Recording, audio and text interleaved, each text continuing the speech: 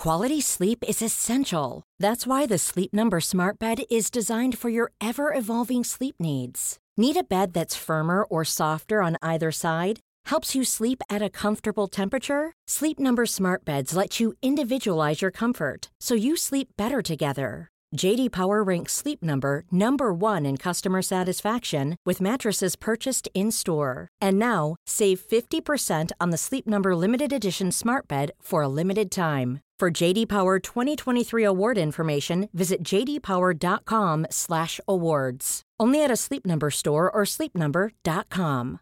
Cool fact, a crocodile can't stick out its tongue. Also, you can get health insurance for a month or just under a year in some states. United Healthcare short-term insurance plans, underwritten by Golden Rule Insurance Company, offer flexible, budget-friendly coverage for you. Learn more at uh1.com.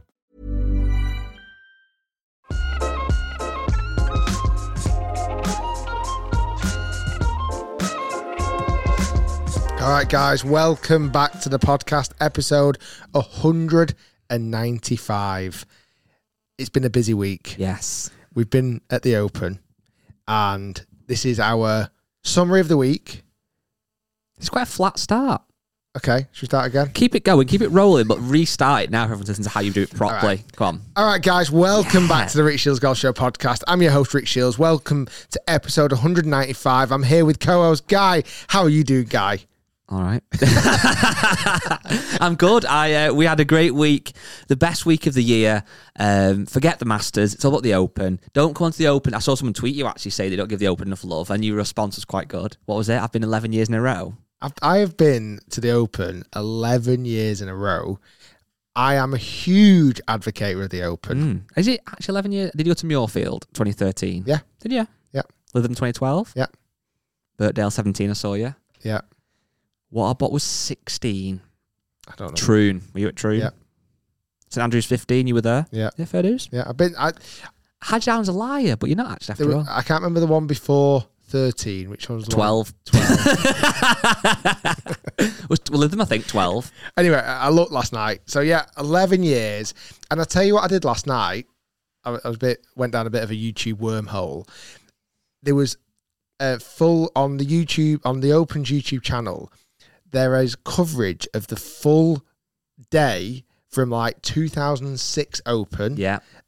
When Tiger won at Royal Liverpool. So I watched quite a lot of that because I wanted to see how it changed. Like, how did the crowd look? What's the infrastructure Lack look of phones. like? Everything's turned from green to blue, which I kind of forgot happened. You know, all the grandstands and stuff. Yeah. Then I also watched highlights of when Rory McIlroy won at Royal Liverpool in 2014. Again, weirdly, that seemed not that long ago, but also seems ages ago. Yeah. Like when you look at the crowd and you look at the fashion, it doesn't actually seem that long ago. Like Ricky Fowler and Rory McIlroy in the final group, and it was a really nice kind of calm day. But again, you look at the infrastructure and it's like how much it's changed now, just coming off the back of being to the 2023 Open at Royal Liverpool, with shout out. And he's getting a bit of stick online, and I don't like it. Shout out to Brian Harman. What a winner. What a dominating performance. I can understand why fans are frustrated because it wasn't more dramatic. Mm-hmm. But, I mean, come on. If he's not going to go, all right, guys, I'll chuck in a little triple bogey here just to make it fun for you guys watching at home. He was unmatched. He was just uncatchable. Yeah, look, I was thinking this last night. When if you watch boxing, for example, and it goes to the judges, it can happen where actually the winner doesn't get the win. That makes sense because the judges can be dodgy. In football, you could be awarded a penalty that you score that isn't really a penalty, or you can be almost cheated out of a win. Many times in a football match, you can be the better team and lose. Yeah, and like I said, boxing may be the best example of that. There was a fight a little while ago. What's his name now? It's going to slip my mind. Doesn't matter. Mike Tyson? No. Chris Eubank? No. What's he called? He's going to really annoy me. I can't remember. But there's a guy that basically won a fight, but actually didn't get the win. If that makes sense. And it went down horrendous on social media and stuff. What I'm getting to in a roundabout way, in golf, it's simple. The person that shoots the best score wins the tournament. It's undisputable, isn't it? It is. And I think the reason a lot of people weren't overwhelmed with Brian Harman winning was twofold. I think firstly, it was a name that didn't excite people, and he also won by so many shots, 6 shots in the end, that the final round felt quite flat. Yeah. If he wasn't in the tournament, there would have been a really good race for first place. It was more like a race for second place in the end. I did a tweet on, I think it was Saturday, that didn't go down too well with some people. It was a bit of a joke. And I put, if Brian Harman wants to win a major, I'd have no issues with him winning the USPGA, but not the Open. And right on cue, here's your drink, Rick. Thank you. Ed's bringing you, what have you gone with? Oh, what's he got me? Look at this. Thanks, Ed. There was a day when Rick would get his own drinks, not anymore. After the week he's had. Look at that, a couple of sweeteners. Thanks, pal. So if you listen to the podcast, you need to tune into the video version. You'll see Rick getting weighted on hand and foot. It does look really good. Well done, Ed. Thanks, Ed. Yeah, so it was, but yeah, he wasn't the winner that people would necessarily have expected going into the Open, but he was world number 26. Much higher than I expected him to be. Yeah, he's now world number 10. It's crazy, the jump. So he's not like one of these Todd Hamilton or Ben Curtis that was a complete and utter left field. He's a guy that gets a lot of top 10 finishes, that is obviously a great golfer. You know who this win reminds me of currently, and I might be wrong in saying this, because people have proven wrong. Like when Scotty Scheffler won the Masters, everyone's like, Scotty Scheffler? What the hell? He's not. Obviously, he went on an unbelievable streak before winning the Masters, but it seemed like a bit of an unexpected winner to some degree. Take that with a pinch of salt. Like he wasn't the household name that everyone knows him as now, do they? Brian Harman's been around for a long, long time, and you know, certainly if you walked into the Open, majority of golfers left-handed, fairly short in stature, you'd go, "That's Brian Harman." Like he's quite noticeable. You recognise him straight away. What this win reminds me of currently, and again, I'll be happily to be proven wrong, it feels like when Mike Weir won the Masters and a fellow left-hander, it was a bit like, oh yeah, I kind of know Mike Weir, he's won the Masters, but it's like he didn't really do anything after that massively. And I'm not sure if that's what Brian Harman's going to do. Is it going to massively push him on to become a multiple major winner moving forward? I don't know. I mean, his performance, genuinely, when you actually look at his performance this week, he was outstanding. Incredible. It's one of the most dominating performances in golf. It really was. And I think this is, I think we've had a couple of days. We're a little bit late to the podcast. We've had a couple of days to reflect on it, to digest. And I was thinking to myself, what do I want from a major winner? And ultimately, I think it's one or two things. Well, it's a couple of things, really. It's either somebody who is a dominant force, i.e. a John Rahm, a Rory, a Scotty Scheffler, who is that top elite golfer to get that major. Or it's somebody like a Tommy Fleetwood, a Tony Finau, someone that's been around for a while, kind of knocking at the door, and to finally get over the line and get one, I think I'd love to see. Or the other thing I'd love to see is a really cool story of like a fairy tale story of a guy who qualifies. Michael Block. Yeah, Michael Block, or Matthew Jordan, which we'll come on to shortly, I'm sure. Something like that. I think Brian Harman was kind of just a bit of a nothing story. And that sometimes just comes down to not knowing enough about the player. If Brian Harman had featured on Full Swing on Netflix and had a cool story and got a bit more... It was Joel Darman. Exactly. You start to get to know him. So it's although it is a personal thing in a sense that you don't know him, it's not an actual personal thing. It's not. I'm sure nobody dislikes Brian Harman. No. Like, it's just that he's maybe not the most likeable. Yeah, but it's not dislike. Well, he's had some dislike for his poaching, his hunting. Yes. It's a funny one, that. I don't really have an opinion on that either way. I know it's riled a lot of people up. But apparently, the things he shoots to kill, he eats. Okay. So I think if you eat meat, how can you have such a strong opinion about him doing that? Yeah, I suppose so. I think if it's trophy hunting, that's a different story. I don't fully know the ins and outs of it. So if it's trophy hunting, that's quite bad. Be interesting if he did win the Masters dinner the next year. Fresh elk, he shot himself. Bit of roadkill. Bit of squirrel. But yeah, if you change that name of Brian Harman this week and you just swapped the golfer, but all the shots were exactly the same, and that was John Rahm, you'd be like, what a dominating performance. He didn't put a foot wrong. He is the best player in the world. Or if Scotty Scheffler did it, or if Rory did it, or if any of the real big household names, no laying up. I was listening to him on the way home one day. They kind of summarised it in one word. I thought it was quite clever. And I always think we struggle with this. It's almost you want that thoroughbred golfer to win. Mm-hmm. Do you know what I mean? It's like that thoroughbred, that real household that deserves to win it. Yeah. Do you get what I mean? But that's not how golf works. In the Open, there's 150 golfers out there playing the best they can possibly play. In some degree, every single one of them has a chance of winning. They can all post outrageous numbers.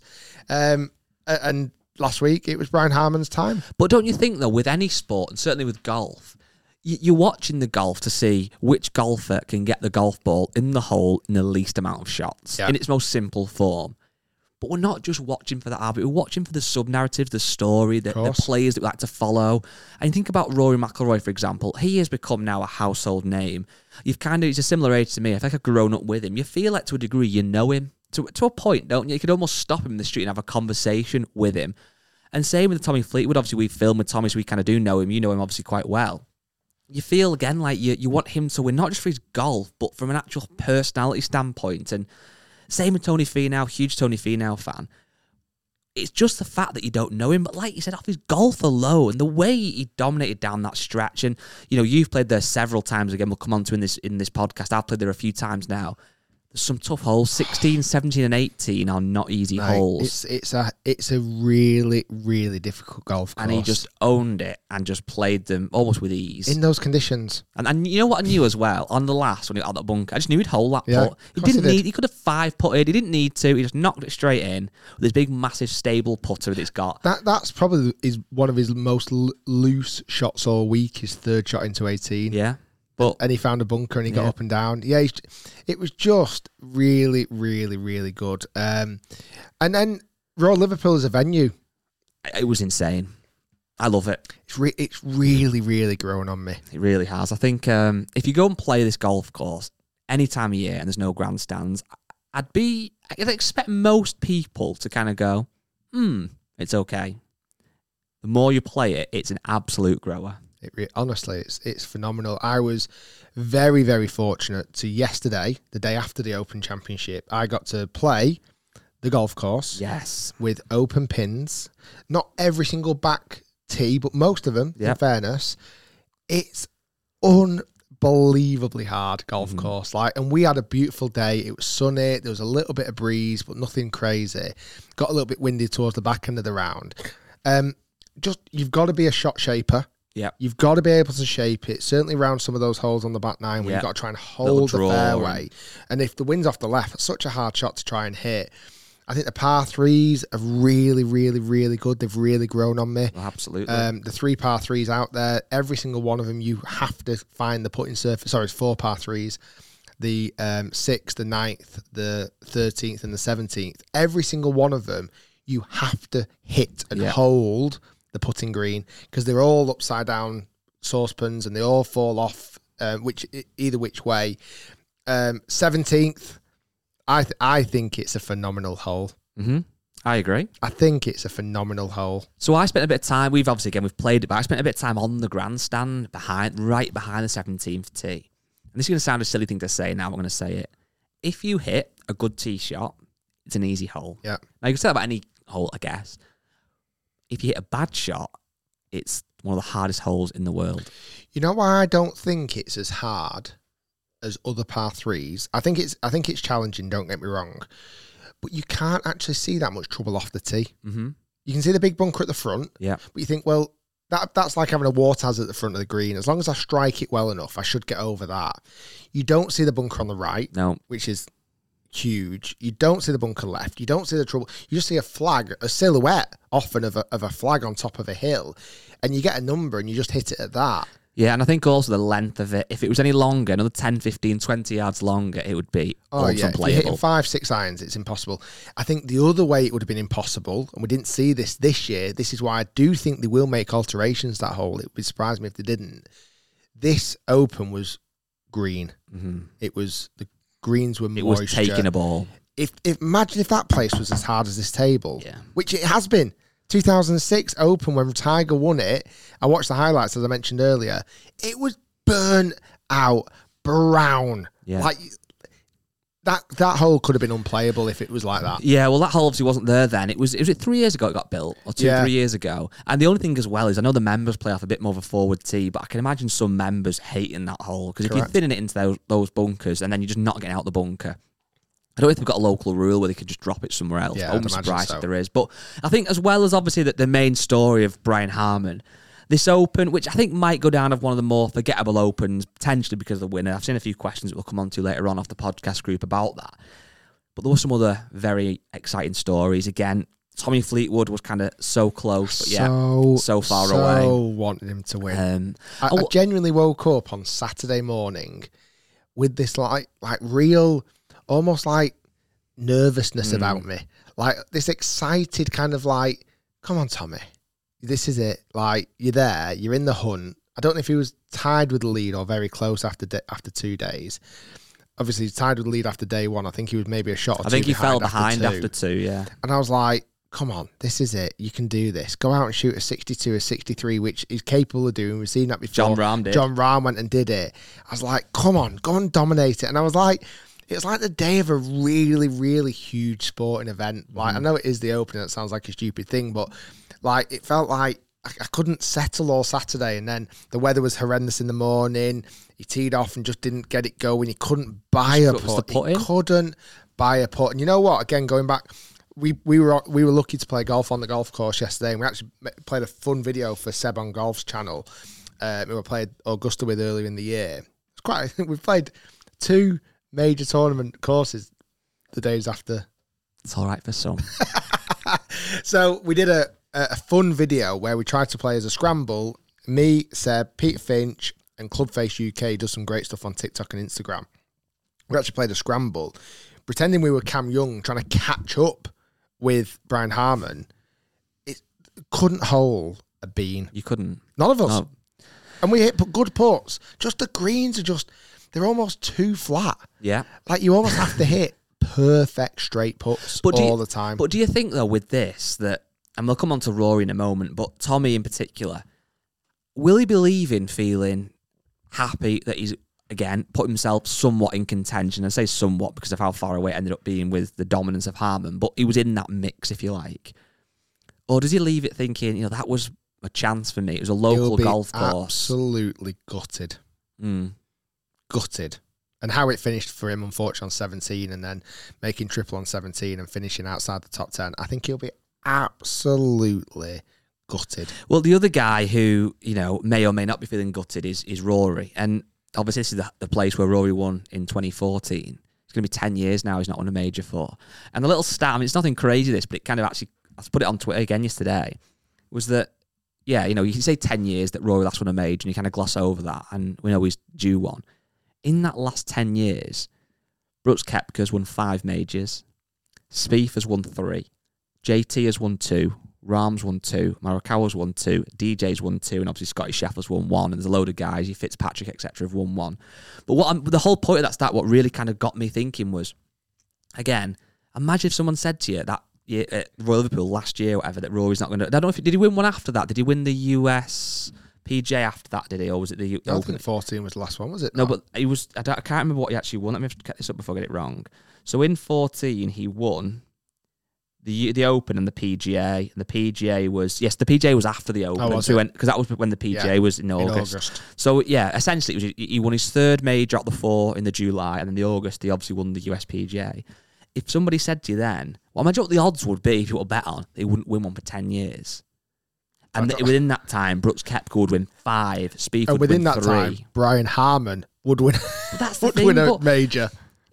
I'm a huge Rory advocate. I think he's a great player. I love watching him play. He's probably the guy I get most excited to watch. Again, being on site this week as you were, he is the pull. He's the closest thing we've got to Tiger. He is, without even a shadow of a doubt, the crowd flocked towards Rory more than anybody else in the whole of the event. And I think that's twofold now. Well, threefold. I think he's such an impressive golfer to watch in person. He has a huge fan base. I think also people know that how long it's been since he last won a major, they want to be part of history. You know, to be there if and when he finally can get his hands on a claret jug or a green jacket. But this is what we've said this countless times before, and it's going to be a narrative, unfortunately, until he wins one again. Will he win one?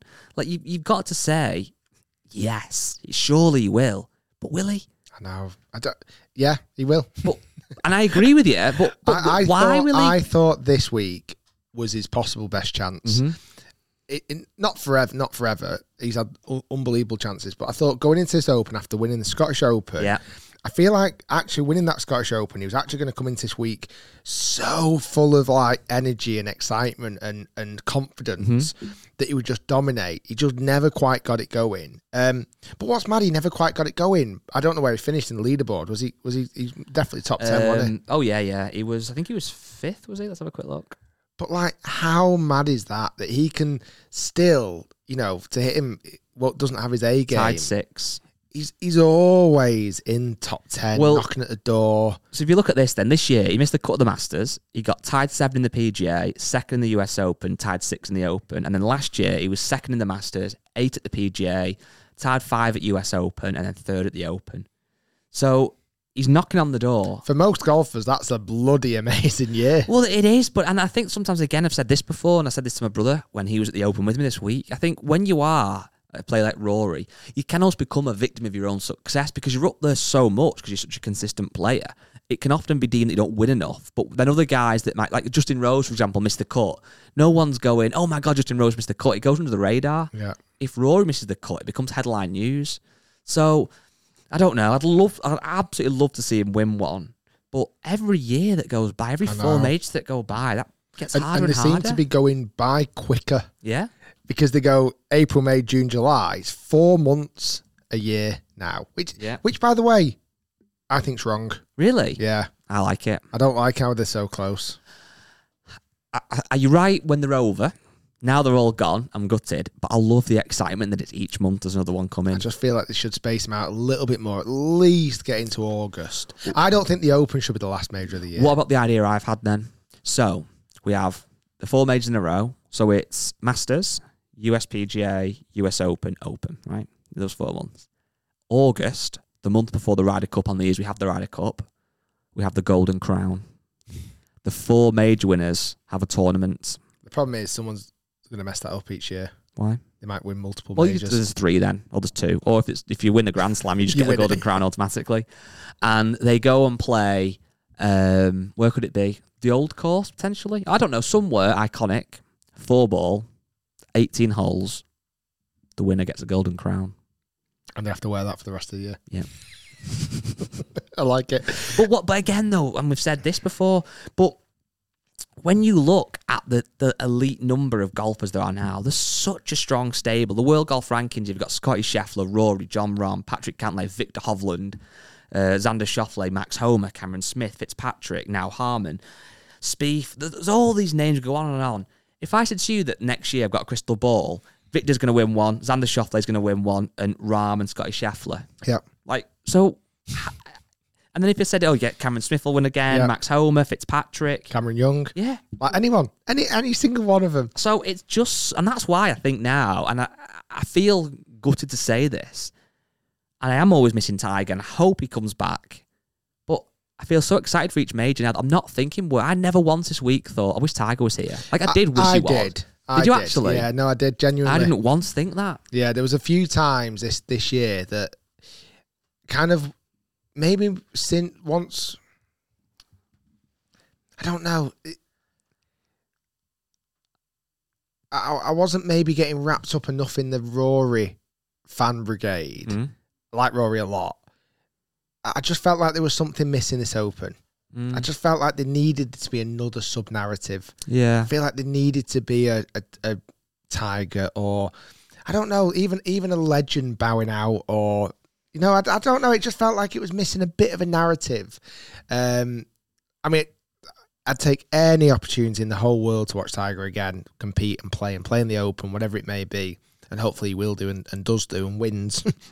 And Brian, if a man called Brian can win the Open, a man called Tiger can win multiple more. Correct. However, I don't want to see Tiger back personally unless he's actually I competitive. don't think he will be. I think we've said this before. Yeah. Like when he was making his 10th comeback, it was like, but we want to see him be Tiger. He was Tiger. He will always be Tiger and do Tiger things. But a question then for you. Do you think the fact that Brian Harman won and the best part of his game was hitting it straight and rolling putts in, does that give you more confidence that Tiger could come back and win one? Because Brian's not the longest in the field. He's 110 mile an hour club head speed, so similar to us. Wow. I'm sure he's longer than us because obviously it's so much more efficient, but he's not a big beast. He rolls putts in for fun. Tiger is arguably the best putter to have lived. Tiger's the best player in period under pressure, who if he has a lead, he isn't losing that lead. I think that it shows, certainly on his links course, it's like that, the way it was set up and the conditions. It's not a Bombers. That's what I mean. I don't, there was a lot of talk about it being a strategy golf course, and there's no one better in the game to have that strategy. And I think, to some degree, I think that's where a lot of players struggled this week. I don't think they used the brain enough. I think there was a lot of wayward tee shots, a lot out of position. Far too many golfers, in my opinion, going for like the 18th green in 2 and finding those 3 bunkers at the front of the green. Yeah. Like, they can make birdie. They should have been laying it up to 50, 60 yards. It wasn't like the greens were burnt out and you couldn't get spin. It just really surprised me, the strategy that a few of the golfers used this week. I think the bunkers this week were brilliant. They were literally a drop shot. I think the day one, they were a little bit too brutal. Didn't they change them after that, though? Yeah, so I spoke to someone from Royal Liverpool, someone very, very high up, and they'd apparently warned the RNA that this might happen, and the RNA said, no, it should be fine. But basically, the sand and the leading edge was too much of an angle. Yeah, it's like flat almost. Yeah, the ball, if it went in, it would nestle up against the face. You need a bit of a slope. It just needed a little bit, so if it hit the face, it would at least have a chance of rolling back somewhere near the middle. But the bunkers were brilliant. I want to see, we have this thing now about the clubs are getting too good, the balls are going too long, we need to roll back the ball, etc., etc. When I was a junior golfer and I didn't have much strength and didn't quite understand how to get out of bunkers, like a lot of amateur golfers have, a bunker is a penalty. Yeah, big time. For tour pros now, if you're in a greenside bunker, it's actually often better than being in the rough. Of course it is. If you go in a fairway bunker, they're hitting iron out and probably getting on the green anyway. So it's not really that important. It's not a big deal if you go in a bunker. I loved it. I absolutely loved it. It was the only thing I would say was a bit. I love the steep faces. Yeah, I don't mind that one bit because that for me is part of bunker. You've got to be skilled enough to be able to get that elevation. Where I did just find it a little bit too unfair is because obviously there's so rounded pot bunkers that when the ball did really nestle up against the side and they literally had no shot. Yeah. I don't know how you could avoid that. Really, I know how you can. Don't go in the bunker. The last though, you said that you missed the Tiger sub narrative, and I do understand that. But one of the really, really cool stories of the week, which I'm guessing most people obviously are aware of, though, but was the Matthew Jordan story. So good. He's been a member of the golf club since he was 7 years old, I believe. It's his home golf club. He's played Walker Cup. He's now on tour. He's a great player. He qualified for the Open via qualifying, which I think must have been a lot of pressure to try and get in. Just a bit. Because he played with Sergio in the final qualifying at West Lancs. Well, he would have known for the last, was it 5 or 6 years ago, the Open would have got announced there, maybe, I can't remember, but he would have known for that long that this was one he wants to play, he has to play. He got in. I know. You know what I said to somebody? Some of my friends, I said, I reckon he'll have a great first round and he'll probably have a shocker second. I just had this feeling that that would happen. Not that I wanted that to happen. He actually had great 4 days. 4 really good rounds of golf. Tied 10th. It gets him into the Open next year at Troon. The reception he got when he went into the clubhouse. Because he qualified. So when I caddied for my mate John Beasley at St Anne's Old Links, he qualified then. Final qualifying to play at St Andrews. So he's done St Andrews now, Royal Liverpool, and now Royal Troon next year. But what a story. I mean, the golf club, I know the golf club are super proud. One morning last week, I was very honoured to have breakfast with the captain and lady captain of Royal Liverpool, which was amazing. I was in the clubhouse watching the guys on the putting green, chatting to the captains of the year. The history of Royal Liverpool is fascinating. Like, it's really, really, it's so interesting, the history of the whole place. I could do a whole 2-hour podcast just on that. But as I was there and I was chatting to them about Matty Jordan, they were so, you could see it in their eyes. They were just so proud of him. He's such a wonderful professional. He's always seems to be really well-mannered. He's well-spoken. He speaks great in front of the media. From what you see, like, he's great with the fans and the kids. Like, you saw the amount of support he had from locals. I mean, how the hell, and this is where they're just cut from a different cloth, and I don't think I'll ever understand the mentality. To have that much pressure at your home open and to get into top 10. Yeah. I mean, what? How good are these guys? Like, it is actually a joke. And on that as well, I know that since we've spoke about Liv quite a lot in the last, obviously, couple of years or year or so, and we've mentioned how, we don't massively want to, you don't like how much golf is becoming out money and stuff, which I understand. But the other great thing about the finish for Matthew Jordan was it's really helped him out career-wise. I mean, he won €276,000. Brilliant. So that's helped him out for the year massively. I've got no issues with him winning money. But not what? I don't know, and I'm sure I'll be able to find it in two clicks of a button. I don't actually know how much Brian Harman won. Mm-hmm. It's an afterthought. And I don't care. The Claret Jug is what he's won. He won the Claret Jug. The gold medal. He won the Champion Golfer of the Year. He is now an Open champion, a major winner. I'm sure a lot of these guys, I say this on behalf of them, would go, don't worry about the money. I don't. But so the winner. But but that it's not why they're doing it. No. It's not. So it was amazing. Matty Jordan did brilliant. Yeah, I think overall there was a lot of really, really strong takeaways from this Open.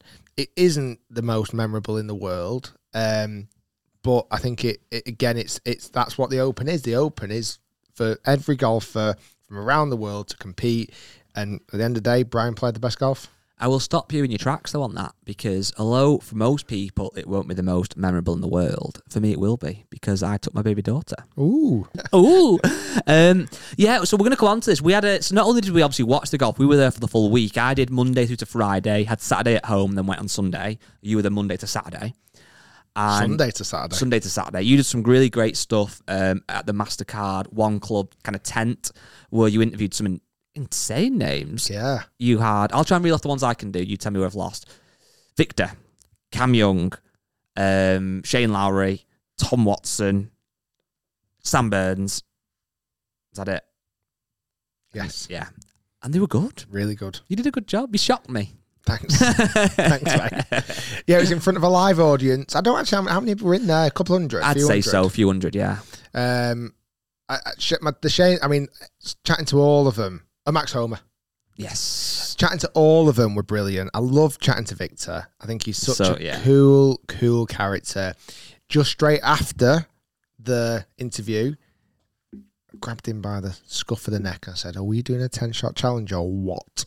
And he went, "Yeah, okay, whatever." and he flicked me off and said, "Well, did he?" I didn't see that. Flicked me off. Oh, right, sorry. And said, yes. So that's in the pipeline. Guess who surprised you the most out of the people that you interviewed in terms of how much I actually enjoyed the interview and how they came across?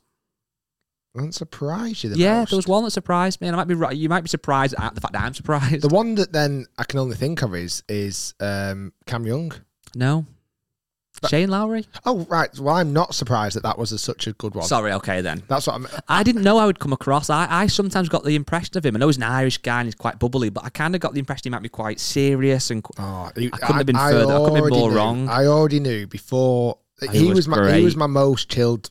He was brilliant. He was really, really good. And that's the kind of thing that for those couple of hundred people that were there or that have watched it online since or whatever, that is how you build fans, because you see that personality. I will now be cheering for him more than ever would have been before, because I feel like I almost know him a little bit through that. Yeah, no, I thought he was amazing. They all were. It's so interesting getting their insights to Link. Certainly the Americans like Max, Sam, and Cam Young. Like this is kind of new territory for them, and you know how they. I mean, Cam Young, by the way, what an open performance he's had so far. Yes. Second at St Andrews, and did he come third or fourth in the end? Did he fall back a little bit? I think he fell back a little bit. But what an open! I mean, he's going to be an open champion for sure. His game just is so good. Love his swing. And then getting the huge honour of chatting to Tom Watson again. I mean, I've very fortunate now. I am quite literally on first name terms with Tom Watson. You know, he's such a nice guy. Does he call you Rick or Ricky? I think or Richard? Depends how many bevies we've had. No, I don't think he drinks. He calls me Rick. When the first time I've met him at St Andrews when we did that video reverse, and I went up there and said, "Hi, Mr. Watson," and he went, "Don't call me Mr. I'm Tom." I could genuinely, I don't know if you saw it on stage, I'm so captivated by what he's saying. Mm-hmm. Like I just ask him a question and just off he goes. And I'm like I am a fan, but I almost forget, oh God, I've got to ask him a follow-up question in a minute, because he just goes into such incredible depth. The stat that I didn't know until yesterday, or when I interviewed him, shall I say, he won 5 Opens in a 9-year stretch. Just looking at that then. I knew he'd won 5. I didn't realize. So it was 1975 was his first and 1983 was his last. Imagine that dominance. I mean... So put it this way, right? Let's make this simple for us. Imagine if somebody won the Open in 2015. So the winner was Jordan Spieth. The winner at 2015 was... Was it Louis?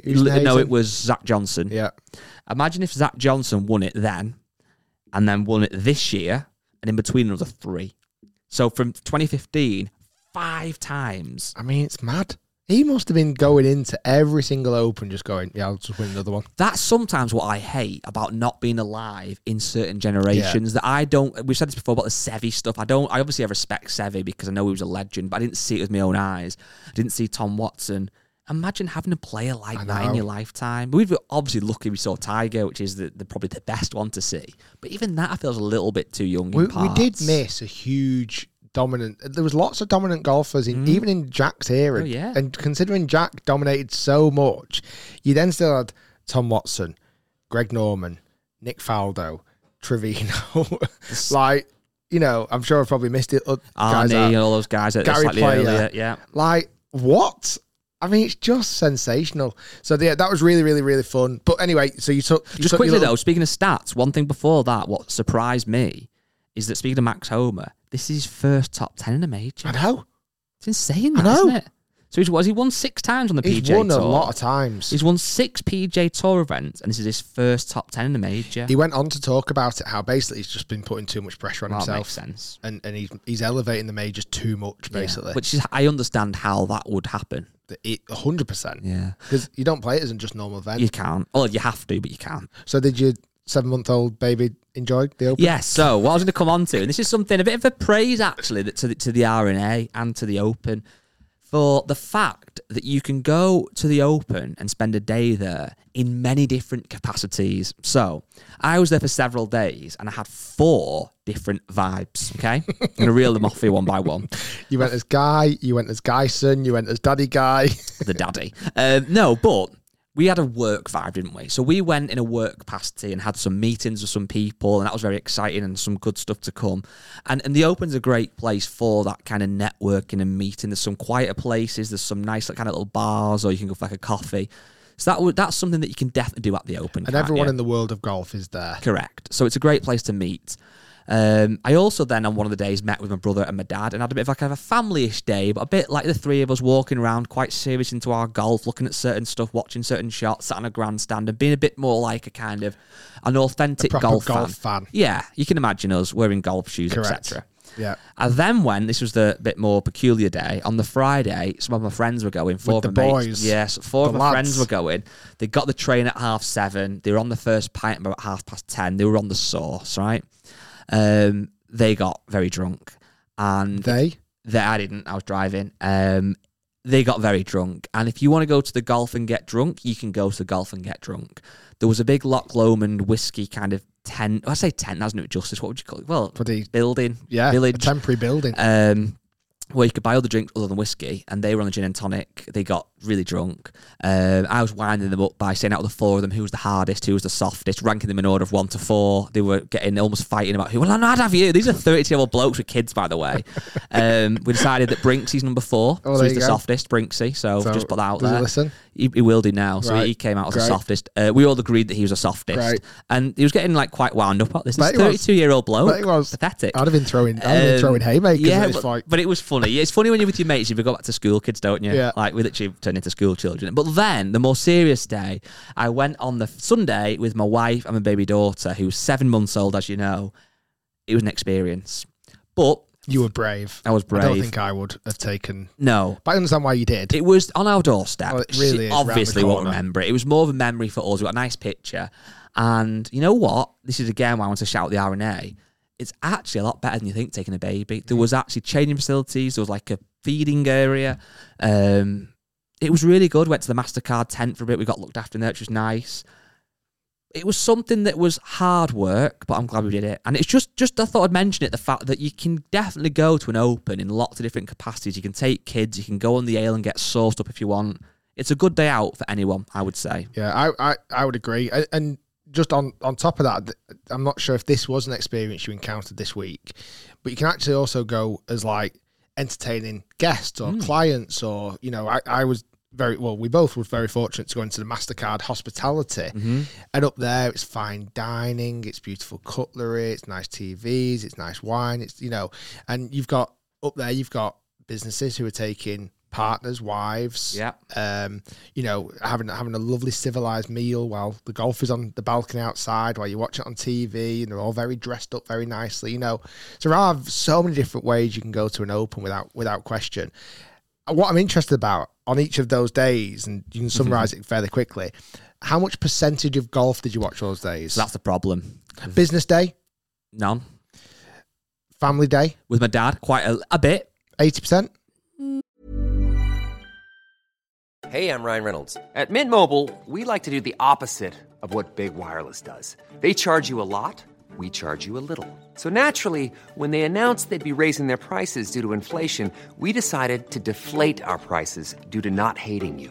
That's right. We're cutting the price of Mint Unlimited from $30 a month to just $15 a month. Give it a try at mintmobile.com/switch. $45 up front for 3 months plus taxes and fees. Promo rate for new customers for limited time. Unlimited more than 40 gigabytes per month. Slows full terms at mintmobile.com.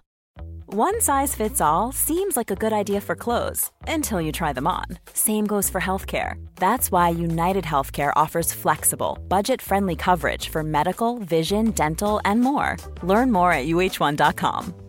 Quality sleep is essential. That's why the Sleep Number Smart Bed is designed for your ever-evolving sleep needs. Need a bed that's firmer or softer on either side? Helps you sleep at a comfortable temperature? Sleep Number Smart Beds let you individualize your comfort, so you sleep better together. J.D. Power ranks Sleep Number number 1 in customer satisfaction with mattresses purchased in-store. And now, save 50% on the Sleep Number Limited Edition Smart Bed for a limited time. For J.D. Power 2023 award information, visit jdpower.com/awards. Only at a Sleep Number store or sleepnumber.com. Mom deserves the best, and there's no better place to shop for Mother's Day than Whole Foods Market. They're your destination for unbeatable savings, from premium gifts to show-stopping flowers and irresistible desserts. Start by saving 33% with Prime on all body care and candles. Then get a 15-stem bunch of tulips for just $9.99 each with Prime. Round out Mom's menu with festive rosé, irresistible berry chantilly cake, and more special treats. Come celebrate Mother's Day at Whole Foods Market. Yeah. Lads' Day? 20%. I'm impressed it's 20%. Family Day with the kid and... 20% again. They were changing nappies. But that's the only thing, actually, I spoke to a few people that came up that watched the videos and stuff. Everyone had a great day. I think you can't not, if you like golf, you can't not have a great day at the Open. However, if you've never been before, be aware, you don't watch that much golf. No. If you go to football, you watch the football. Unless you blink and miss a goal, you watch the action. Same for a boxing fight or whatever, most sports, cricket or whatever. The only one I can put similar, I'd imagine, would be F1. Because if you go to F1, you're probably going more for the vibe, and aren't darts. you? Yeah, I suppose dart, but you kind of go. You could, in theory, watch the darts and the big. Yeah, but it's probably a good shout. Or but cricket. Or horse racing. Horse racing's another one. I feel like, I think with horse racing, you go almost knowing you're going for the betting and the boozing rather than actually watching the horse, I'd imagine. With golf, people go thinking, I'm going to watch golf. And you have to make the choice, don't you? Do you sit in a grandstand? Do you follow a group? Do you kind of, I don't know. The best way I would think would be to follow not a particularly well-known name all the way around. You know where I would, if I was genuinely just going all day, I'd park myself in the first tee grandstand, get the best seat you can possibly get, and just sit there all day. And just, at least you've watched every golfer hit the opening tee shots. Or likewise, go and sit on the 18th grandstand and watch them all finish. We did that on one of the days where we sat on the grandstand and watched there was like a really nice kind of pedigree groups that were coming through, 3 or 4 groups with like Rory, John Rahm, Victor Hovland, loads of really good players. And we sat there and watched them all play the 18th. But yeah, you've got to really commit yourself to making a decision to watch the golf. I love nothing more than being there and being present and soaking in the atmosphere. And maybe, you know, you just happen to be walking over the fairway when another, you know, one of the crossings, when a group's on the green and you're watching that. But I just like, to be fair, I understand why a lot of people do it, having a few drinks, watching it on the TV, like just being there. Yeah. It's got a really good atmosphere. You can't believe how many TVs are on site showing the golf, even though you're there. Yeah. Because you can't see everything. It's over too much of a space.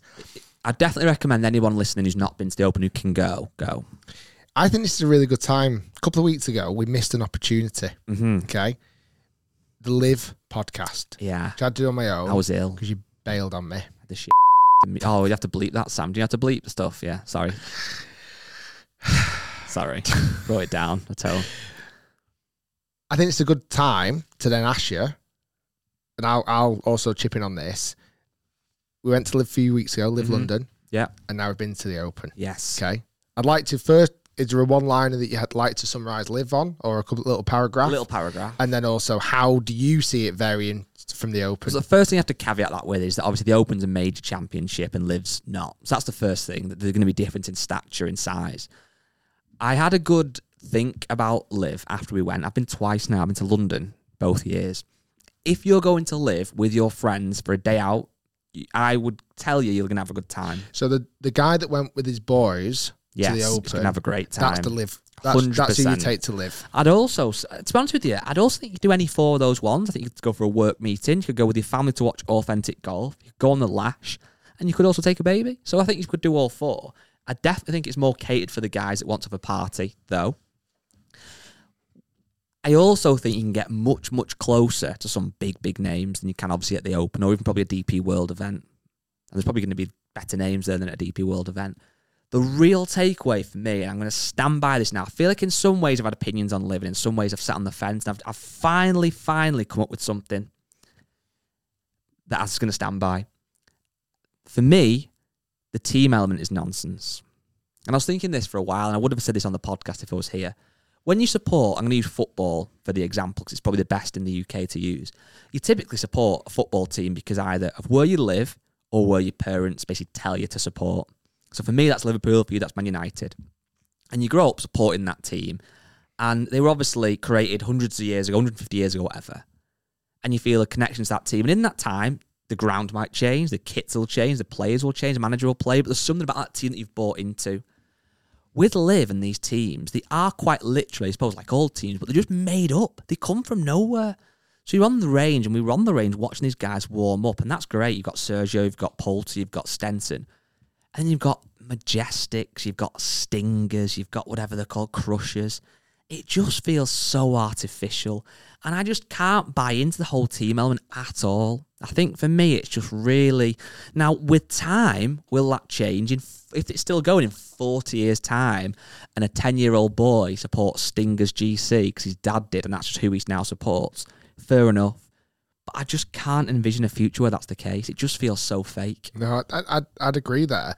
And I said it on the podcast that I did. It's almost like I think some members of teams are really into it and they're really trying the hardest to make it work. I think Poulter's one of those, to be fair. I would say the Majestics team is probably the best at that. Yeah. I genuinely think other teams don't care one bit. I really don't. I think some other team members just like not really bothered about playing for the Stingers or the Crushers or whatever. That's my own honest opinion. Where I think some of this comes from this kind of, and I know we have similar, coming from the UK, you support a team because that's where you're from. In America, there are some bizarre points of differences where, it'll come to me. What's the ice hockey team that moved to Vegas? Oh, I know what you mean. Or got set up in Vegas? Yeah, it's a franchise one that moved.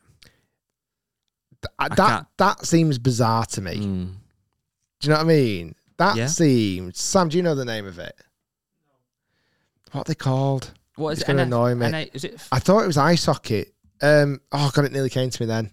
People listening and watching from the States. Las Vegas Knights? Yeah. Las Vegas Knights were basically like Golden Knights, like created. And for me, it's like, I can't imagine people just suddenly supporting them just because they were kind of just made there. It'll take time. Other teams that I've known in America have actually moved locations. Like, they've moved states. What? Yeah. Imagine if, like, Man United moved to bloody London. They should do. Most of the fans are there. Set that one up.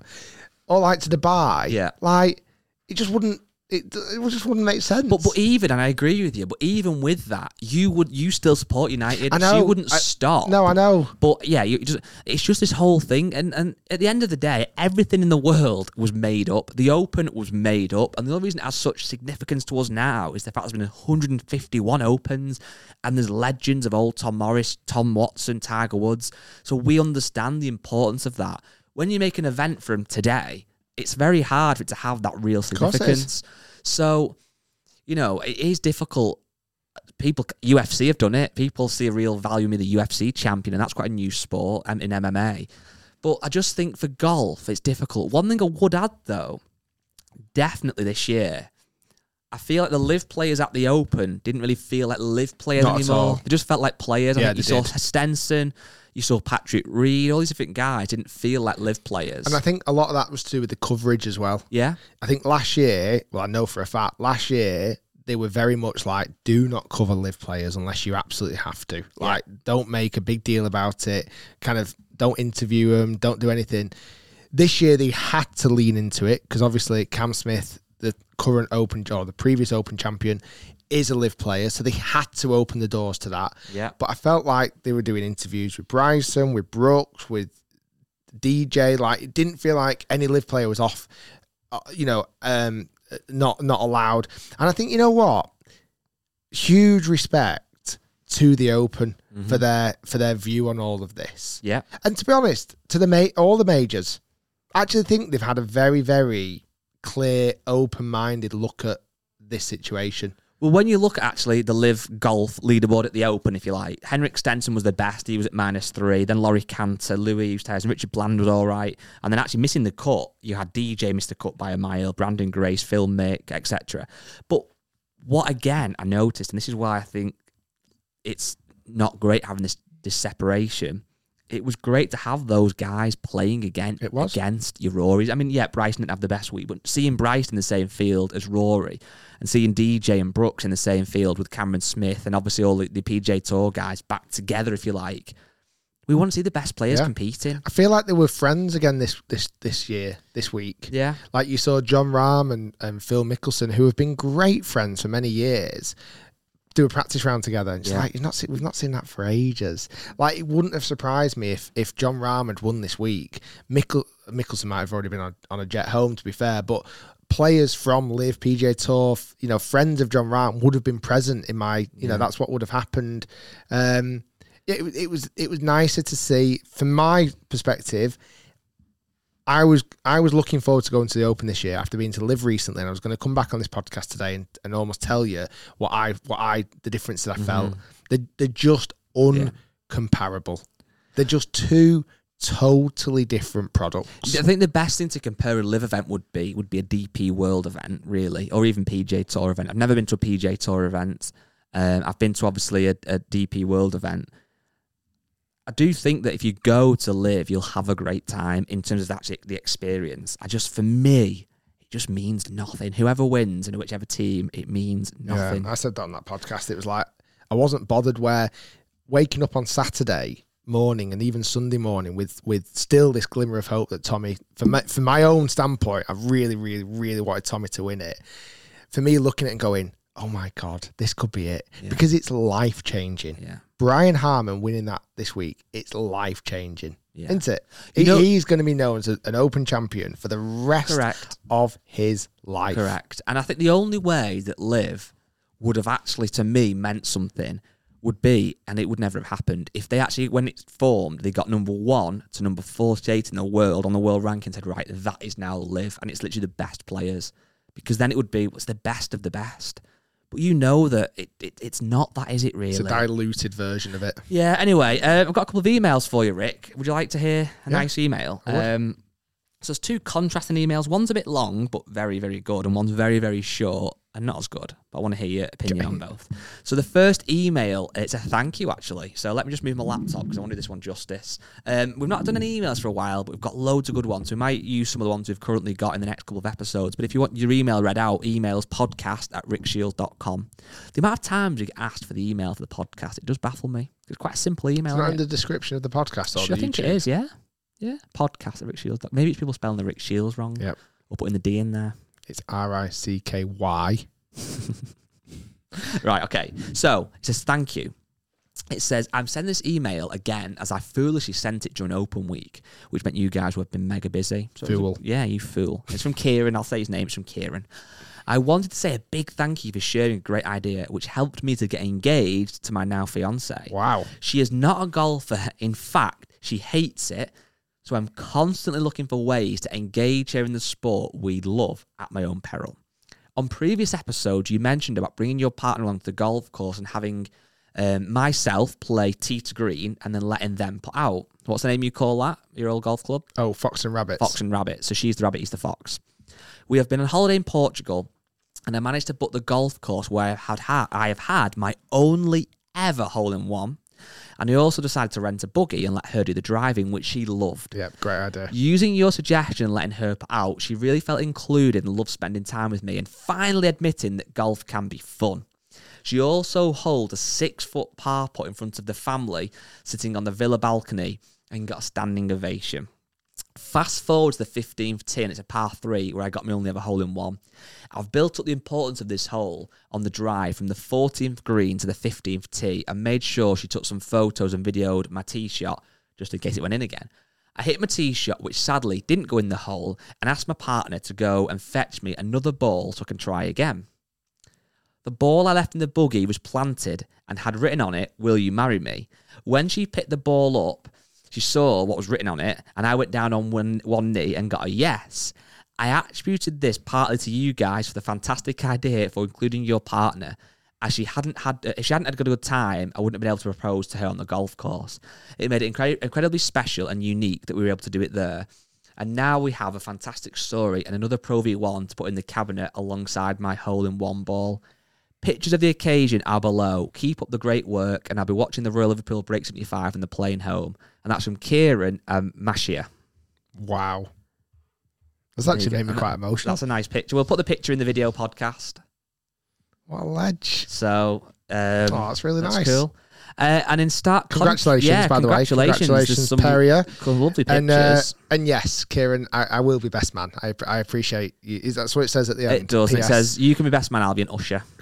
So, in fact, no, it says, Guy, you can be our flower girl. So that'll be exciting. So we'll put that picture. You've seen it now if you watch it. As long as we can come on the stag do, we're good. And then in stark contrast for that lovely, long, in-depth email from Kieran Oak, we've got one from Saul Phillips. This just says, the title of it is Very Bad at Golf Right Now. And it says, it has come to my recognition, I've just shanked every second shot at the range. Any advice, please tell. Thumb up. Wow. So, Rick, what advice would you give to Saul? He's admitted to us, he's a massive shanker. He's got the shanks. How do you get rid of the lamb shanks? Without seeing his golf swing. I know, it's quite hard. Truth be told, driving range mats are terrible for shanks. Really bad, because the club can actually slide on the actual artificial grass. I used to get it loads at the driving range. Like, if not me, I'd see golfers Not me, also me, I had to do it. If you predominantly hit down on the golf ball too much, the bottom of the club can actually slide on the mat and can cause the hit in the shank. So, dead simple tip, put 2 golf balls together, put a club between the 2 golf balls, and then what I want you to do is try and hit the golf ball that's closest to you without hitting the other ball. Oh, yeah. Just trying to get that toe strike a little bit more. Nice. Before we come on to some great questions, and the great questions have come from our great Facebook group, I want to touch on something that was arguably my highlight of the open week, as good as the open week was at the golf. Wednesday, yeah, Rick Shields and Good met up at Wallasey, our favourite golf course, and you put it on social media, as did the boys. We thought this would be quite busy. We only promoted it Monday. Yeah, 2 days before. We knew it would be busy. Honestly now, hand on heart, it exceeded my expectations. It was insane. So, I mean, it genuinely was amazing. We did a rough estimation of how many fans turned up. It was somewhere between 1,500 and 1,750. So around about 1,600 fans from all over the country. Some fans had come all the way from Scotland. Some had come all the way from down south to come to Wallasey, which is, as Guy mentioned, one of our favourite golf courses in the whole world. Beautiful, beautiful setup. Really, really forward-thinking, cool club. Thank you to Gareth there, the general manager, for allowing us access to your wonderful golf course. I might have told him only 200 people were going to turn up. Yeah. So that was... Grab me my laptop one sec. Is it in the way, Sam? People can see your emails. So that was slightly low on numbers. Yeah. I think he knew as well. Yeah, we had... It was just great, you know. What's really funny in those meetups, I get so... Well, nervous is the right word. Nervous and kind of like apprehensive. We've done a couple now. I did one at the Marriott last year where about 700 odd people turned up.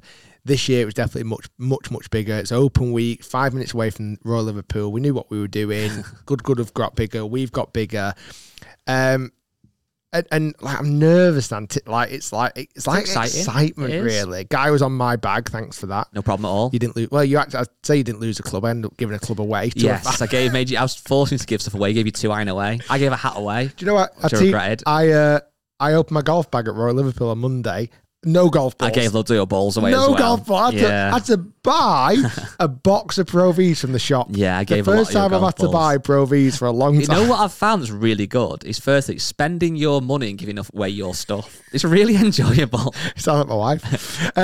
So the 1,600 people turned up. We played Wheel of Not Ideal, which is a concept that the lads from Good do, where they have this wheel with all the different clubs on. You spin it, and whatever club it spins on, that's the club you've got to hit. Thankfully, it was a really good game. We played 4 holes. I hit some really nice shots mixed with some very different shots, some weird shots. I think the good thing with that game is, bizarrely, without many people watching, I think you want to land on Not Ideal. Because if you've got a sand wedge off a par 4 tee and then you shank it, it's kind of like, oh, it's all right. Yeah. Whereas if you drive and you hook it out of bounds, it's quite embarrassing, isn't it? I was more than happy because we spun an 8-iron off the first tee. I was like, perfect. So par 4 was like, perfect, because I could thin it a little bit and get away with it. It's like, oh yeah, I meant to thin it. I wanted to get more distance. But the turnout was amazing. Thank you everybody that came. The video will be going on Good's channel very soon. It was a beautiful evening. It was insane. Like the lighting was absolutely amazing. Everyone just was having a great time.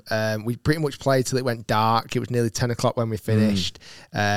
And then you got sauced afterwards, didn't you? I had a few beverages. Sally sauce. To be honest, I had a few beverages before, during and after. Yeah, you did. And it continued for late on in the morning. But no, it was insane. Thanks to everybody that came, as you said. It was a huge turnout. And I know you've just said, but thanks to Wallasey. I think what we love about Wallasey so much, and we've said this before, we'll say it again till the cows come home. Golf course, outstanding. Incredible. The fact that they get it, the forward thinking, they let us use the facility to do the podcast last week as well. Awesome. The food is outrageous. Insane. The members, I was speaking to Lady Captain, you know, they get it. And that's a golf club as well, Wallasey, that's got an incredible heritage and history. You know, we've said this before. I keep saying we've said this before because I don't want people to think you've said that before, but I'm going to say it again. The Stableford was created there. You know, they've had some amazing players come from that golf club. The fact they're willing to try new things is really cool. They've got this amazing picture of, is it Bobby Jones in the clubhouse? But the fact that they are willing to experiment and not shy away, and similar kind of ethos to the RNA as well. You know, the RNA is such a prestigious organisation, but the way they're willing to try things at the Open now and have you guys on site and content creators is really cool to see. But yeah, it was a great day, and it's exciting. I think we need to do more of these things moving forward. Yeah. Well, talking about that, we haven't forgot about the live podcast. Well, I'd forgot, but Guy reminded us of this podcast. We have got a live podcast, which we will look into, and hopefully it'll be in 5 weeks. You know what, though? I'm going to put this out there now, and I think people listening will get this.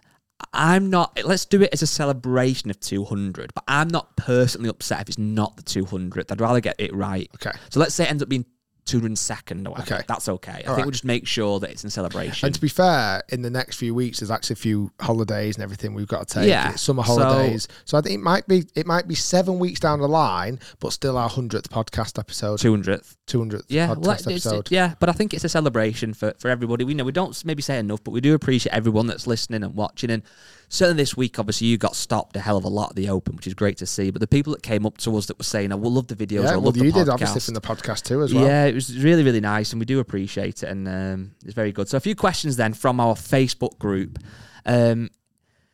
One word to sum up somebody that is on the fence about whether to join the Facebook group or not. Give them a little bit of motivation, maybe 2 words or 3 words, but in a small sentence, tell somebody why they should. Why not?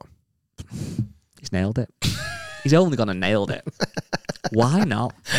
It's free, like-minded individuals who share a love for golf, podcasting, bit of Rick and Guy, mainly Guy. You got a lot of love on there. Yeah, I do. It's nice. And I also got it's a safe space. It is, and also somebody put a picture in there of me having a wee at Wallasey Golf Club that I didn't appreciate. Brilliant. But you approved it.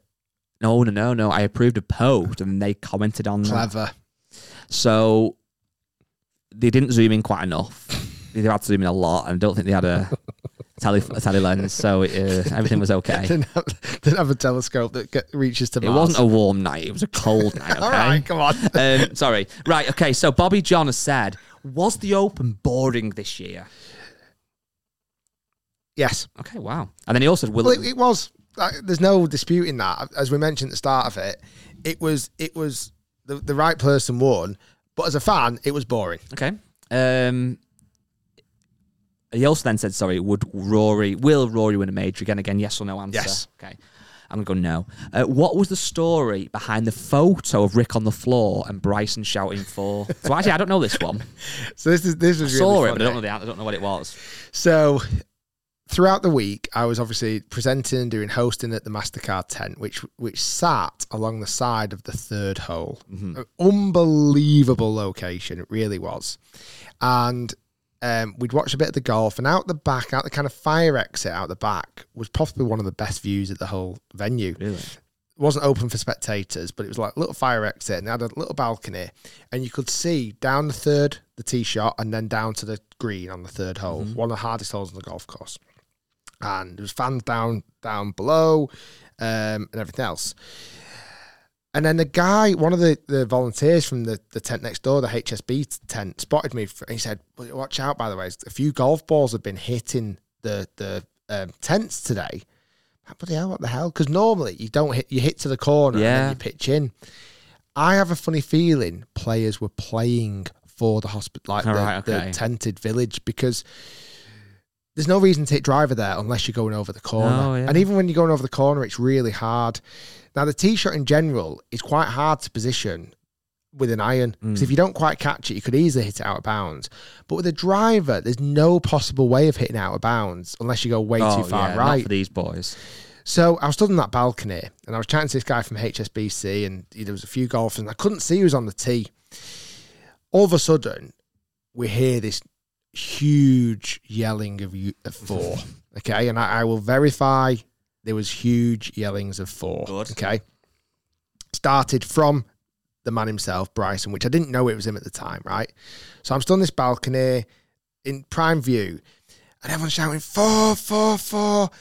And suddenly this golf ball whizzed past us. As far as you are to me right now, this ball whizzed past. It was still flying at tremendous speed and clattered into the side of the MasterCard tent. Wow. And went almost behind the MasterCard tent where all the porta cabins are and the wiring and whatever else, right? And then loads of fans were like looking, and they spotted me on the top, and I was like joking, pretending I got hit and all this. And I was with Ellie from the R&A at the time, which is so mad. So she's one of the head people behind all the media from the R&A. Straight away, she goes into work mode. She whips she's got 2 phones. She whips both of them out, sticks them on record. She starts filming all this. I'm thinking, this is brilliant. So I went down the stairs because the ball was just at the bottom of the stairs. So I went down the stairs just to see whose golf ball it was. And it was a Titleist left dash Pro V1 X. Like left dash is one of these balls that get low spin and all this. I didn't know whose it was at this time. So I'm laughing. So I thought I'll just do a bit of a funny picture. So I lied down next to it. And it was funny because the Open were dead happy because I had the water bottle in my hand, which I was about to do like a little promo for anyway. So I lie down on the floor in a bit of a kind of dead position and took a picture. And obviously that was really funny. So went back up the stairs, left the ball, and everyone was like, where's the ball? Where's the ball? I'm like, well, I'll just wait for the player who comes along. Only Bryson DeChambeau. So he's there and he's saying, where is it? And they're pointing up. And he spots me on the balcony. Obviously, we've done the podcast with him and I'll message him. We were trying to film this week, earlier in the week at Wallasey. We wanted to do a 10-shot challenge, but he couldn't squeeze in 18 holes naturally because it's the Open week. And he shouted up, hey, Rick, how close? I said, mate, it nearly took my ear off. So I said, do you want the ball? He said, yeah. So I ran down the stairs, grabbed the ball, ran back up the stairs and tossed it down to him. And it was right in front of us, literally. We had the best view in the whole house. And I honestly think the players were playing for it because then they got to drop it, free drop in the trampled part of where all the fans were hitting from. Now, It's a bit naughty in case you hit someone, isn't correct. It is a bit naughty. So I'm not saying that is definitely the play. Yeah. But the guy from HSBC, the volunteer, said a lot of people are hitting this today. Not a driver, that is it. It's never a driver on that hole. So he took a free drop and he was like 140 yards left of the pin and hit like an I-9, just missed the green left and got up and down for par. But yeah, it was pretty epic. So that is a funny and story. so then I messaged him that night and I said, thanks for nearly hitting me. And he said, I did shout 4. And he said, you need to post that picture. So I wasn't going to post it, but once he said post it, and it obviously did pretty solid on Instagram. Did very well. Hugh Davis, that question, by the way, was from Mikey Simmons. I don't know if I read his name out. Hugh Davis has said, which par 3 17th hole is more of a challenge, JCB or Royal Liverpool? And also, which is your favourite? JCB is a million times harder than Royal Liverpool. Yeah, I'd agree. And is it your favourite? JCB is my favourite. Is it? Yeah. Yeah. I think, I definitely think walking to that 17th tee at JCB every time I've done it, it does take your breath away a little bit. It's so good. It's so grand and like, oh my goodness. No, you're hitting like a 4. I've hit everything from a 3 wood to a 6-9 into that green. I've only parred it 2 or 3 times. Just hitting that green is an accomplishment. Hitting the island itself, sorry. You know what's weird though, sounds silly this, but I was thinking the other day, a tough par 3, if you play a golf course once and you come up to a tough par 3, if you hit a good tee shot on that hole, you often then don't realise it's tough. No. Whereas like a tough par 4, i.e. the 17th at the old course, you have to hit a couple of good shots. Every time. So like 17th, you've got to hit over the hotel really, or just left of it. Then you've got to hit the green and navigate around the road hole bunker in the road, and then you take your 2-putt par. So I think you can appreciate it's a tough hole. Yeah. Whereas if you played the 17th at Royal Liverpool for the first time, hit your 9-9 to middle of green 2-putt, what's all this about? I've played that hole now maybe 5 or 6 times, and generally I've played it really, really well. I think I've only missed the green twice. Yeah. I hit one in the bunker short one time when we played. That was the first time. The first time, and I didn't get up and down. That was annoying. But I hit the wrong club. Like that was totally on me. Since that, we played it with Robbo. Made par, then got good up and down. Birded it in that invitational. Nearly birded it again yesterday. Parred it. Like to some degree, I think I've played Sawgrass. Yeah. JCB, I think when you can see the trouble, it's much more menacing. Yeah. Like I mentioned before, when you can just see a flag silhouette on the top of the green, you don't realise there's any trouble down there. Where when you can visibly see the trouble, even if it's just out the corner of your eye, that really plays with your head a lot more. This is one that I don't quite agree with, but I want to hear your take on it from Jacob Brewer. What's with Rick's new American twang when he says damn? I know, I'm kind of saying it like you're damn. Because of that, yeah. It's like a joke. It's like I'm saying it in an American accent. It's a like, damn. Yeah. Like, I'm actually doing it as an American. Yeah. Because I wouldn't normally say damn. Yeah. I wouldn't go damn. It was weird though when you started the other day saying I'm going to put gas in my car, my clubs are in the trunk, when you start using the sidewalk more, put that in the trash, you get in the elevator. Correct. The kids want some candy. Exactly. So I don't know, it's something Tomato soup. Yeah, listen. That's how it's going. Yeah. No, I say it on purpose. Yeah. In like a damn, like I'd say it on purpose in an American accent. Use it in context then. How would you do it? I normally do it just one word after a bad shot. Okay. I'll hit back and go, damn. Damn, man. Right, Jamie Holland has said, this is actually a very interesting question because what we're about to do after this podcast. What's the difference between a Titleist T100 and T150 irons, forgiveness, etc.? Now, before you hold that thought, Rick, you can't give too much away yet. The embargo is the 2nd of August, so everyone's seen the golf clubs, but we can't really give too much of the technology differences away. You've hit them both. What do you think? In a nutshell. I think the T150s are a very interesting club. I think the T100s are very similar to last year's T100s. Yeah. I know you've been enjoying them in the bag at the moment. Really have, yeah. The 150, they're more than just a bit stronger. Last year with the 100S, or last iteration, they were just basically a stronger version of the 100. The 150 this year are a bit more to them, and I think a lot of people will like them. I'm looking forward to test. I'm literally about to review them this afternoon. Yeah, no, they're impressive. Well, this one I put this down because there's only one answer to this. It's from Derek Farge. Who had more selfies taken with them at the Open, Guy or Rick? It was a no contest. I spent most of my time hiding. It was a no contest. It was a bit mad this year. Thank you, by the way, everyone. But it was very difficult. And it sounds like I'm whinging or moaning. No, it's I'm not just saying this to you now. I've said it to behind your back as well. It's not Thanks. No, but you do. I think you naturally do speak to people in a great way because people that come up to you more often than not, obviously fans of the channel, they're nice people. Most people that watch the channel are great. So you give them time and it's brilliant. It was crazy, but very, very much appreciated. I think when I got home on Saturday night, my wife went, "How was this week?" And I went, "Do you want a picture? I'm just going to have 30 minutes and not talking if you don't mind." The way I speak to people on the other hand is terrible, though, isn't it? No, is it? I'm surprised I didn't get chinned. I'm joking. The people are great. And then last question from Dan Linger, who actually I used to work with at Nike, has said, "What is your favourite burger?" Because I used to eat a lot of burgers. I think it's a bit of a joke. But what is your favourite burger? Talk to me through your favourite beef burger. Is it a beef burger? Is it a lamb burger? No, is it a chicken burger? It's a burger. A burger. I've got two at the moment. Patty. I must admit, I did have this weekend a double Big Mac meal. Nice. Jeez. And it had 5 burgers on it. That's insane. They must have put one on. Yeah, they must have accidentally put another one on. Wow. Because really all they do is take a normal burger, cut it in half, and then say as a quad. They're very thin, aren't they? Very, very thin.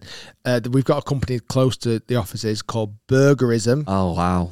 Now, Burgerism. We shouldn't be getting onto this because I need. Unless Burgerism health want to sponsor the podcast. Burgerism can sponsor the whole podcast. Yeah. You know what I like about Burgerism? And this is everything. Everything. But what I really like, not only is the burger great, the packaging that comes in is second to none. So if you're from Manchester, this escapes people if they're not from Manchester. In Manchester, check out Burgerism. Go on Instagram even now. Absolutely ridiculous. But I'm now on the biggest health kick of my life. Wow. Ever. Okay. The video we released with Ryan Ruffles. Yeah, ruffles a few feathers. Unbelievable video. I genuinely think it's one of my favourites all year. We've been very fortunate. But the golf on display by Mr. Ruffles, Ryan himself, was exceptional. However, standing next to Ryan Ruffles didn't particularly give me a great deal of confidence because he's quite a good-looking, quite a in shape gentleman. Looks like your nephew. Yeah. Your American nephew. So that's it now. The line is drawn. No more sausage roll reviews. I feel like I've hit the desk a lot today. There's a lot of tension built up. No, it's because I'm not eating. No more sausage roll reviews. That's it. Wow. That's the only thing I'm cutting out. So those reviews you do once every 3 weeks, not happening anymore. What's the new... I don't know yet. I think you go too hard and then I know short I do, term. Have a little burgerism today to celebrate the Open. I'm not getting burgers. Cheers to Brian Harmon. Big burger. No, I am. This time next year, I'll be a millionaire. I'll be a different man. So you're going for a year project? I'm going for a full open to open. But then what happened with the double burger yesterday? Was that not count? No, that was Saturday. Oh, okay. So when the Open finishes? Yeah. No, so when it started Monday. Right. However, yesterday wasn't my great start. It wasn't a great start. Well, what happened yesterday? So I got to Royal Liverpool. So I didn't eat in the morning. Right, okay. I'll have a light breakfast. I think there's breakfast on offer at Royal Liverpool. Okay. So I got to Royal Liverpool. Yeah. Bacon barm. Okay, it's not bad. Basically a sausage roll. Yeah. I wanted a sausage barm, but there's a bacon barm. So I had the bacon barm. Pulled a bit of fat off, to be fair. Oh, nice. Pulled a bit of fat off. Yeah. And had a pint of fresh orange juice. Oh, it's a lot of sugar. I know. A pint of fresh orange juice. God. It was nice, though. We teed off at 10. Mm-hmm. We got round to halfway house, which has never been open no, all I've never the seen time. It open it was open last night. Yeah.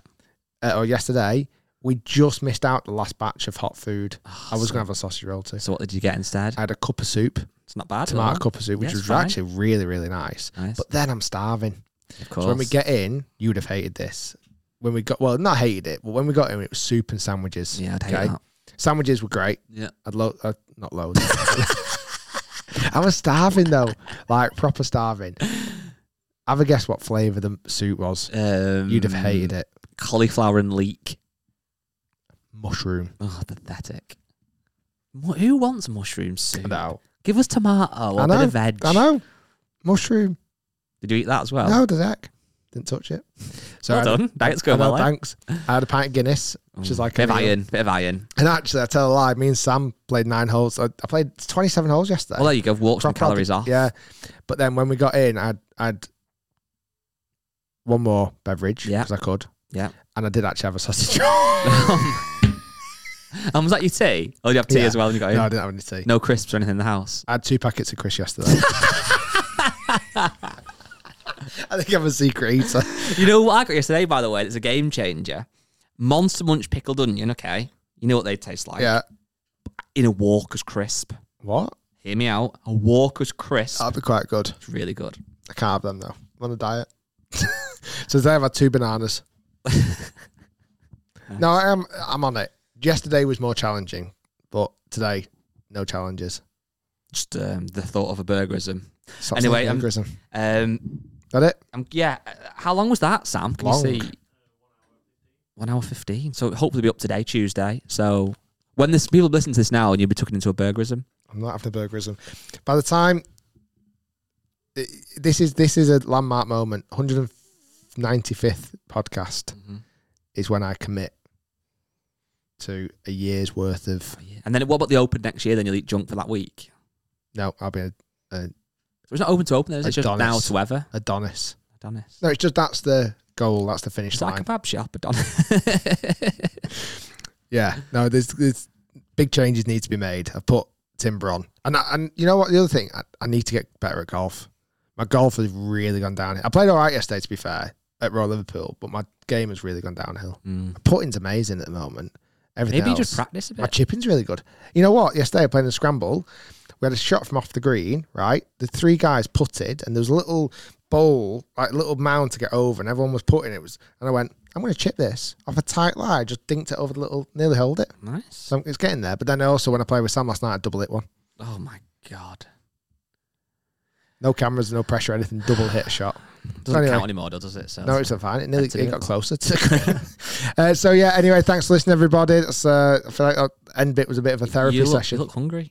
I'm starving. What are you going to have for lunch? Don't know yet. I think you know what I think you need to do then is prepare. I know. My wife's away at the moment though. So well, start when she gets back. No, I can't. You can't start a diet when you're got the house for the week. You could be having a few cans at night. No, yeah, can't. go on, a couple of pizzas. Start on Monday. This is tell everyone now, and then next podcast you can start. Let's have a little burgerism for the lads. Come on, not been in the office for ages. I don't think do burgerisms happen on a Tuesday. So they happen when you want them to happen, my friend. Right, guys, thanks for listening. Hopefully you enjoyed it. Bit of a weird ending, but peace out. We'll see you soon. Bye.